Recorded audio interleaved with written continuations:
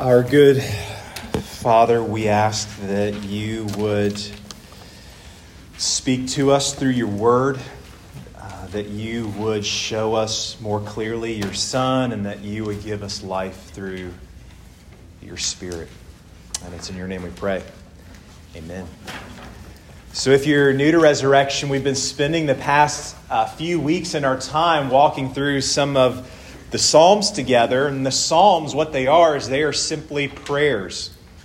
In the middle of your Bible, there's a collection of 150 of these prayers. And for thousands of years, it is these prayers that have sustained and guided people on their journeys of faith. And one of the reasons why these Psalms, this collection of prayers, is so helpful for us is because it captures the real broad spectrum of what it means to be human and what we face in life. And so as you read through these Psalms and pray these prayers, what you will find is that there is joy and there is grief and there is loss. There are victories and there are humiliating defeats. There is pain and suffering and there is comfort and there is support. There is sin and failure, and there is forgiveness and mercy. There are friends and people who are for you, and there are enemies and those who are against you. And there is doubt, questioning, wondering, and there is trust and faith and leading. It's all there. But in every one of these prayers, all of these experiences are God-directed. What the Psalms teach us is that all of life, the highs, the lows, everything in between, is meant to be lived in the context of a relationship with God. Psalm after psalm shows us that we were made for closeness. We were made for connection. We were made for a life-giving relationship with the one who made us. And what I hope is becoming clear in the midst of this series is that there are certain rhythms that happen in this relationship that make up a full life-giving connection and closeness with God. There are 6 that we are focusing on. We worship, we give thanks, we return, we grieve, we plead for help, and finally we trust. So last week we did worship, this week we did give thanks. Think about it this way. On Mother's Day, today, it's good to send these 2 messages. 1, you are awesome. 2, thank you for all that you have done. One of these expresses just awe and wonder, saying you are amazing who you are. The other expresses gratitude. It expresses thank you for this litany of ways in which you have cared for me and loved and supported. Those are intertwined. They go together, but they can be teased apart. It's a good way to think about the difference between last week and this week. Last week we looked at a psalm where the writer just looked at God and said, you are awesome. I want to be with you. I want to know you just because of who you are. You are amazing. This week, the psalmist is coming on the other side of that, saying thank you for all that you have done. And that in turn inspires worship. And so, as we consider this morning what it looks like to be truly grateful people, there are 2 things I want us to consider together. I want us to consider the problem of gratitude, and I want us to consider the pathway to gratitude. Gratitude is this good thing that we are pursuing, but there's a problem that comes with it, and there is a pathway towards it. So first, the problem of gratitude. Why does it matter? And why is it so hard? I want you to go back to the New Testament lesson that was just read. It was this picture, small picture from the life of Jesus, from his journeys, his ministry. And what happens is that he comes across this group of people that are really, really sick. there were many diseases that you could encounter in that day, just like today. But at the very top of the list of diseases that you did not want to come down with was leprosy. And it's leprosy that this group of individuals has. It's a serious skin disease that resulted in a lonely and painful life that eventually resulted in a lonely and painful death. It was a social and physical death sentence. And it's when this group of lepers huddled around one another, here's Jesus coming alongside the way, they all of a sudden get excited. They've heard things about him, and they begin to cry out, "Jesus, Master, have mercy on us." They're very aware of their condition. They're very aware of how desperate it is. But it seems like there's a glimmer of hope that maybe, just maybe, this person can help us and what we are facing.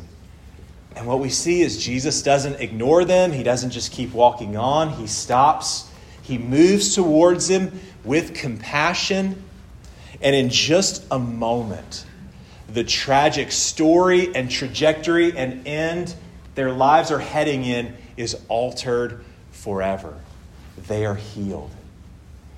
Jesus sends them to the priest in order for them to be validated so that they can fully re-enter into society. Healthy, whole, family, friends, neighbors, they can go back. And for 9 of them, they go on their way and they never return. One of them, Samaritan, non-Jew, this foreigner, finds his way back to Jesus. Don't know how far that might have been.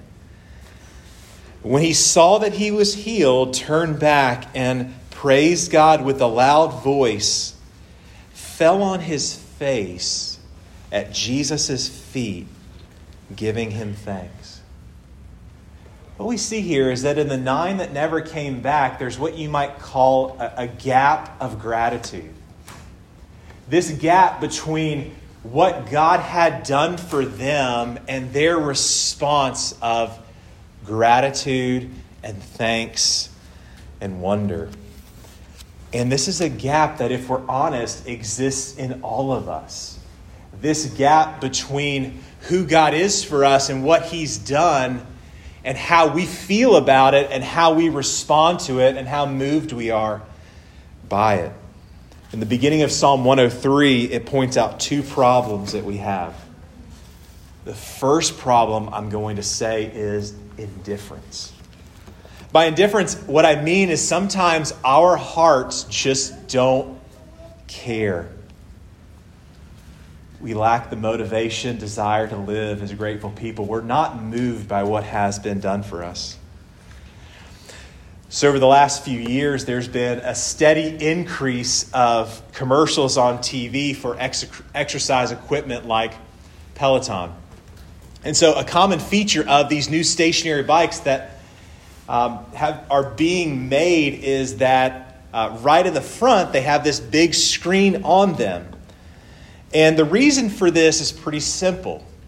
They've discovered through extensive and very detailed research that nobody wakes up, gets out of bed, and looks at a stationary bike and says, "I want to ride that until my knees ache and my feet feel like they want to fall off, and then I want to ride it some more." It's brilliant. They had to go through all this research to discover that. So part of the genius behind Peloton is they've found a way to bring this intense instructor with lots of energy who can yell directly at you through the screen to tell you, get on your bike, keep going, and when you're thinking about stopping, don't stop. Go hard. That's why one of the taglines on their website is tap into motivation whenever you want it. They know something that's very basic about humanity, that we need help even doing things that are good for us. We need motivation. We need to be encouraged. We even need to be challenged. As much as we might want it to be otherwise, as much as we might want to wish that gratitude and love just flows out of us so much that sometimes we've got to turn it down a little and close the faucet off, the reality is simply that's not true. It's not like this fire hydrant that's just been opened up and gushing forth. It's often like this sink that just drips, and you wonder if there's anything more that can come out of there. So many of us tend to have a grass is greener kind of mentality.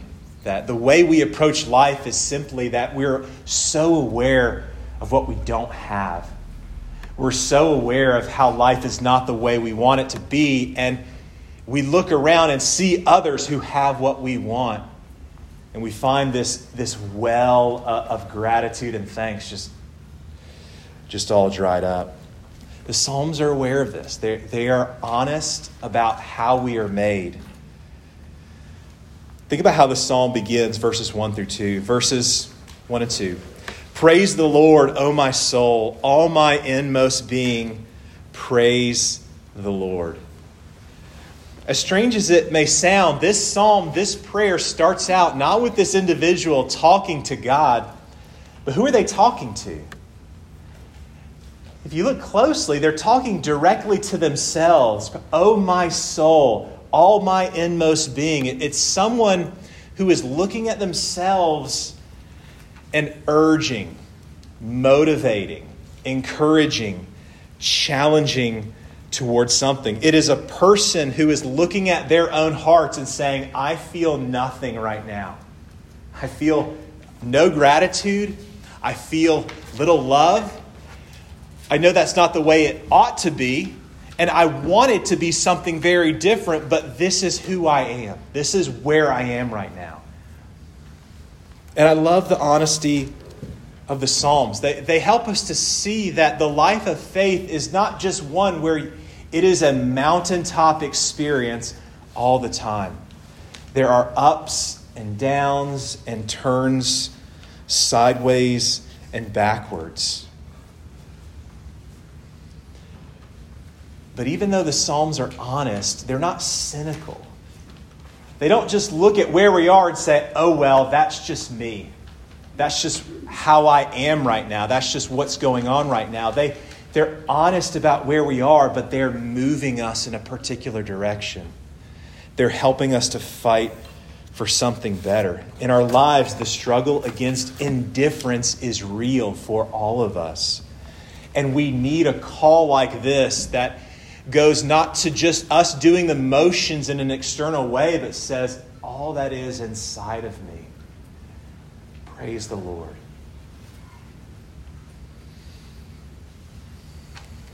But if we dive a little deeper below these unmoved hearts and these ungrateful hearts that we so often have, what we'll find is our second problem, which I'll call forgetfulness.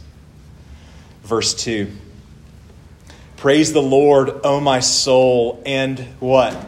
Forget not all his benefits. I remember years ago when my grandmother began to suffer from dementia. And it started off with some very small things like her forgetting medicine for my grandfather when he was going through his cancer treatment. We watched as it was small details that began to pass from her, and then it began to grow. She began to forget places. It grew to the point where she began to forget friends. And it gets really sad when they begin to forget who you are. But I think it's most sad when it gets to the point where they begin to forget who they are. There's a kind of forgetfulness that God warns us over and over and over about. It's having the reality of who he is and what he's done and who we are in relation to him slowly fade from our minds so that it no longer makes any difference in how we live our lives. So if indifference and forgetfulness are these two barriers, these two problems that block our way to gratitude, then what's the pathway?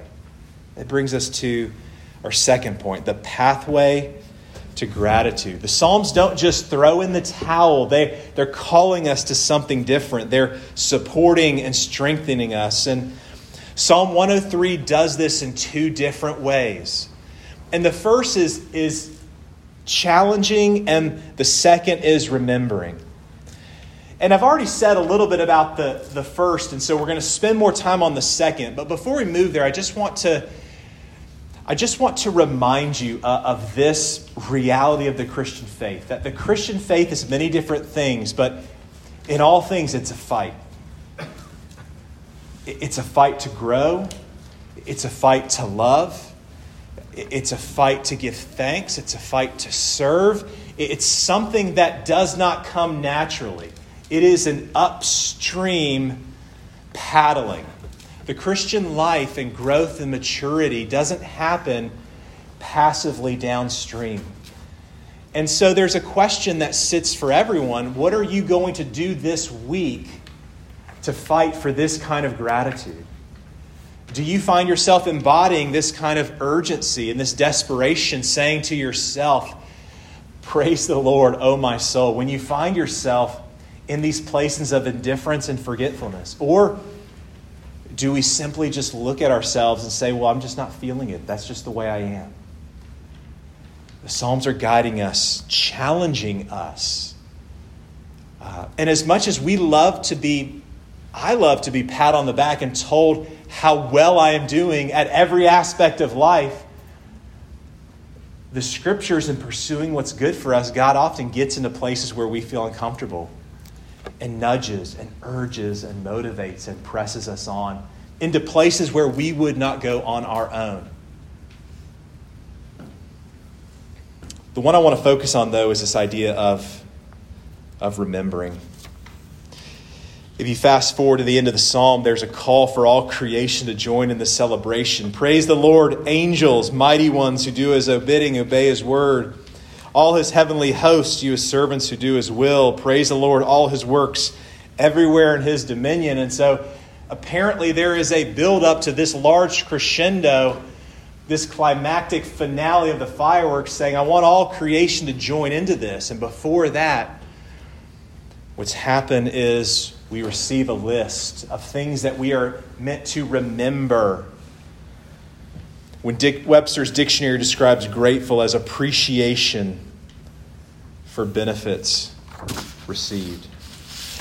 Now, before I read this litany, and there's so much in each of these that we could dive into, I want to kind of frame it to give you a little bit of a picture of how I think what this psalmist is doing works. So, not too long ago, a good friend of mine, Mr. Jim Garver, gave me a nice gas-powered chainsaw. I love it. My electric one broke. It didn't work that well anyways. He said, if you want to cut stuff, this is what you need. So it works differently than an electric one. You pour gasoline in there, but if you just try to start it right off to get this power going, to get this cutting going, it's not going to work. What do you have to do first? There's a little button on the side. It's a little plastic bubble that you press. Press 5, 10 times. What does that button do? What that button does is it primes the pump. It gets gasoline to go into the chamber so that when you pull that, sparks are going to go off and this engine is going to start and power is at your hands and you can cut down whatever you want in your yard. You see how that works? What's happening here is this psalmist is helping us prime the pump. It's like starting off saying, I'm not where I want to be. I'm not where I need to be. But with each of these reminders, it's pumping gasoline into the tank of our hearts with the hopes that the Holy Spirit will provide a spark, and the result will be worship, gratitude, gladness. Because sometimes our hearts just aren't there. We need that kind of help. Forget not all his benefits. He forgives all your sins. Not just some of them, not just the lighter ones, all. He's the healer of all your diseases. He redeems your life from the pit. He crowns you with love and compassion. He satisfies your desires with good things. He renews your strength so that it's renewed like the eagles. He works righteousness for the oppressed. He helps. Works justice for the vulnerable. He makes his ways known, his deeds known to his people. He's revealing himself. He's patient. He's slow to anger. He's abounding in love. Those each are pumps that I wish we could spend more time on, and I think it would be good for all of us to sit in those this week. But I want to just highlight two aspects of these benefits that belong to God's people. Two characteristics, you might say. The first is that God's love towards us is wildly unfair. And the second is that it's incredibly personal. And we're going to be landing the plane with these. If you're a parent or if you work around kids, you will hear a lot about what is fair and what is not fair. You will be called to put your black robe on and act as judge deciding what is constitutional within your home. But even as an adult, we may hide it a little better, but we love what's fair. We love what's right. We want to see people get what they deserve, whether good or bad, except when it comes to us. God's economy is very different. We read here, He does not treat us as our sins deserve. So what's the dynamic of this relationship? He doesn't repay us according to our iniquities. He doesn't treat us in light of what we've done, in light of our failures, mistakes. He doesn't... As high as the heavens are above the earth, so great is His love for those who fear Him. As far as the east is from the west, so far has He removed our transgressions from us. As a father has compassion on his children, so the Lord has compassion on His own. Even though our lives are like a fading flower or grass, He has an everlasting and eternal love for us, a faithfulness that goes from generation to generation. We tend to have very small views of God, of His grace, of the gospel, and I love how He continues to use language that busts those. High as the heavens are above the earth. You can't measure it. That's the point. As far as the east is from the west, it doesn't make sense. It's just this vast distance. They never meet. And there's purpose in that. God's trying to say, whatever your conception of is my love, it's bigger than that. I promise you. You can't imagine a bigger love than God has for you. You can't outbank it. I have a hard time doing that. I want to make it something much more smaller, much more manageable, something that fits kind of how I've done. Jared, you've been okay this week, or you've been good. Here's how I feel about you. And God's economy, how He relates, is so different. It's wildly unfair, and that's good news. And lastly, it's incredibly personal. Sometimes we can think of God's love as something that is very generic. It's out there. We can find it a lot easier to say, for God so loved the world, than for God so loved me. I heard this quote earlier this week that stuck in my mind from J.I. Packer, and I want to share it with you. He says, "There's tremendous relief in knowing his love to me is utterly realistic. Here's what he means by realistic. His love is based at every point on prior knowledge of the worst about me, so that no discovery can disillusion him about me and quench his determination to bless me. Whenever we enter into relationships, one of our fears is that the other person is going to figure out who we really are.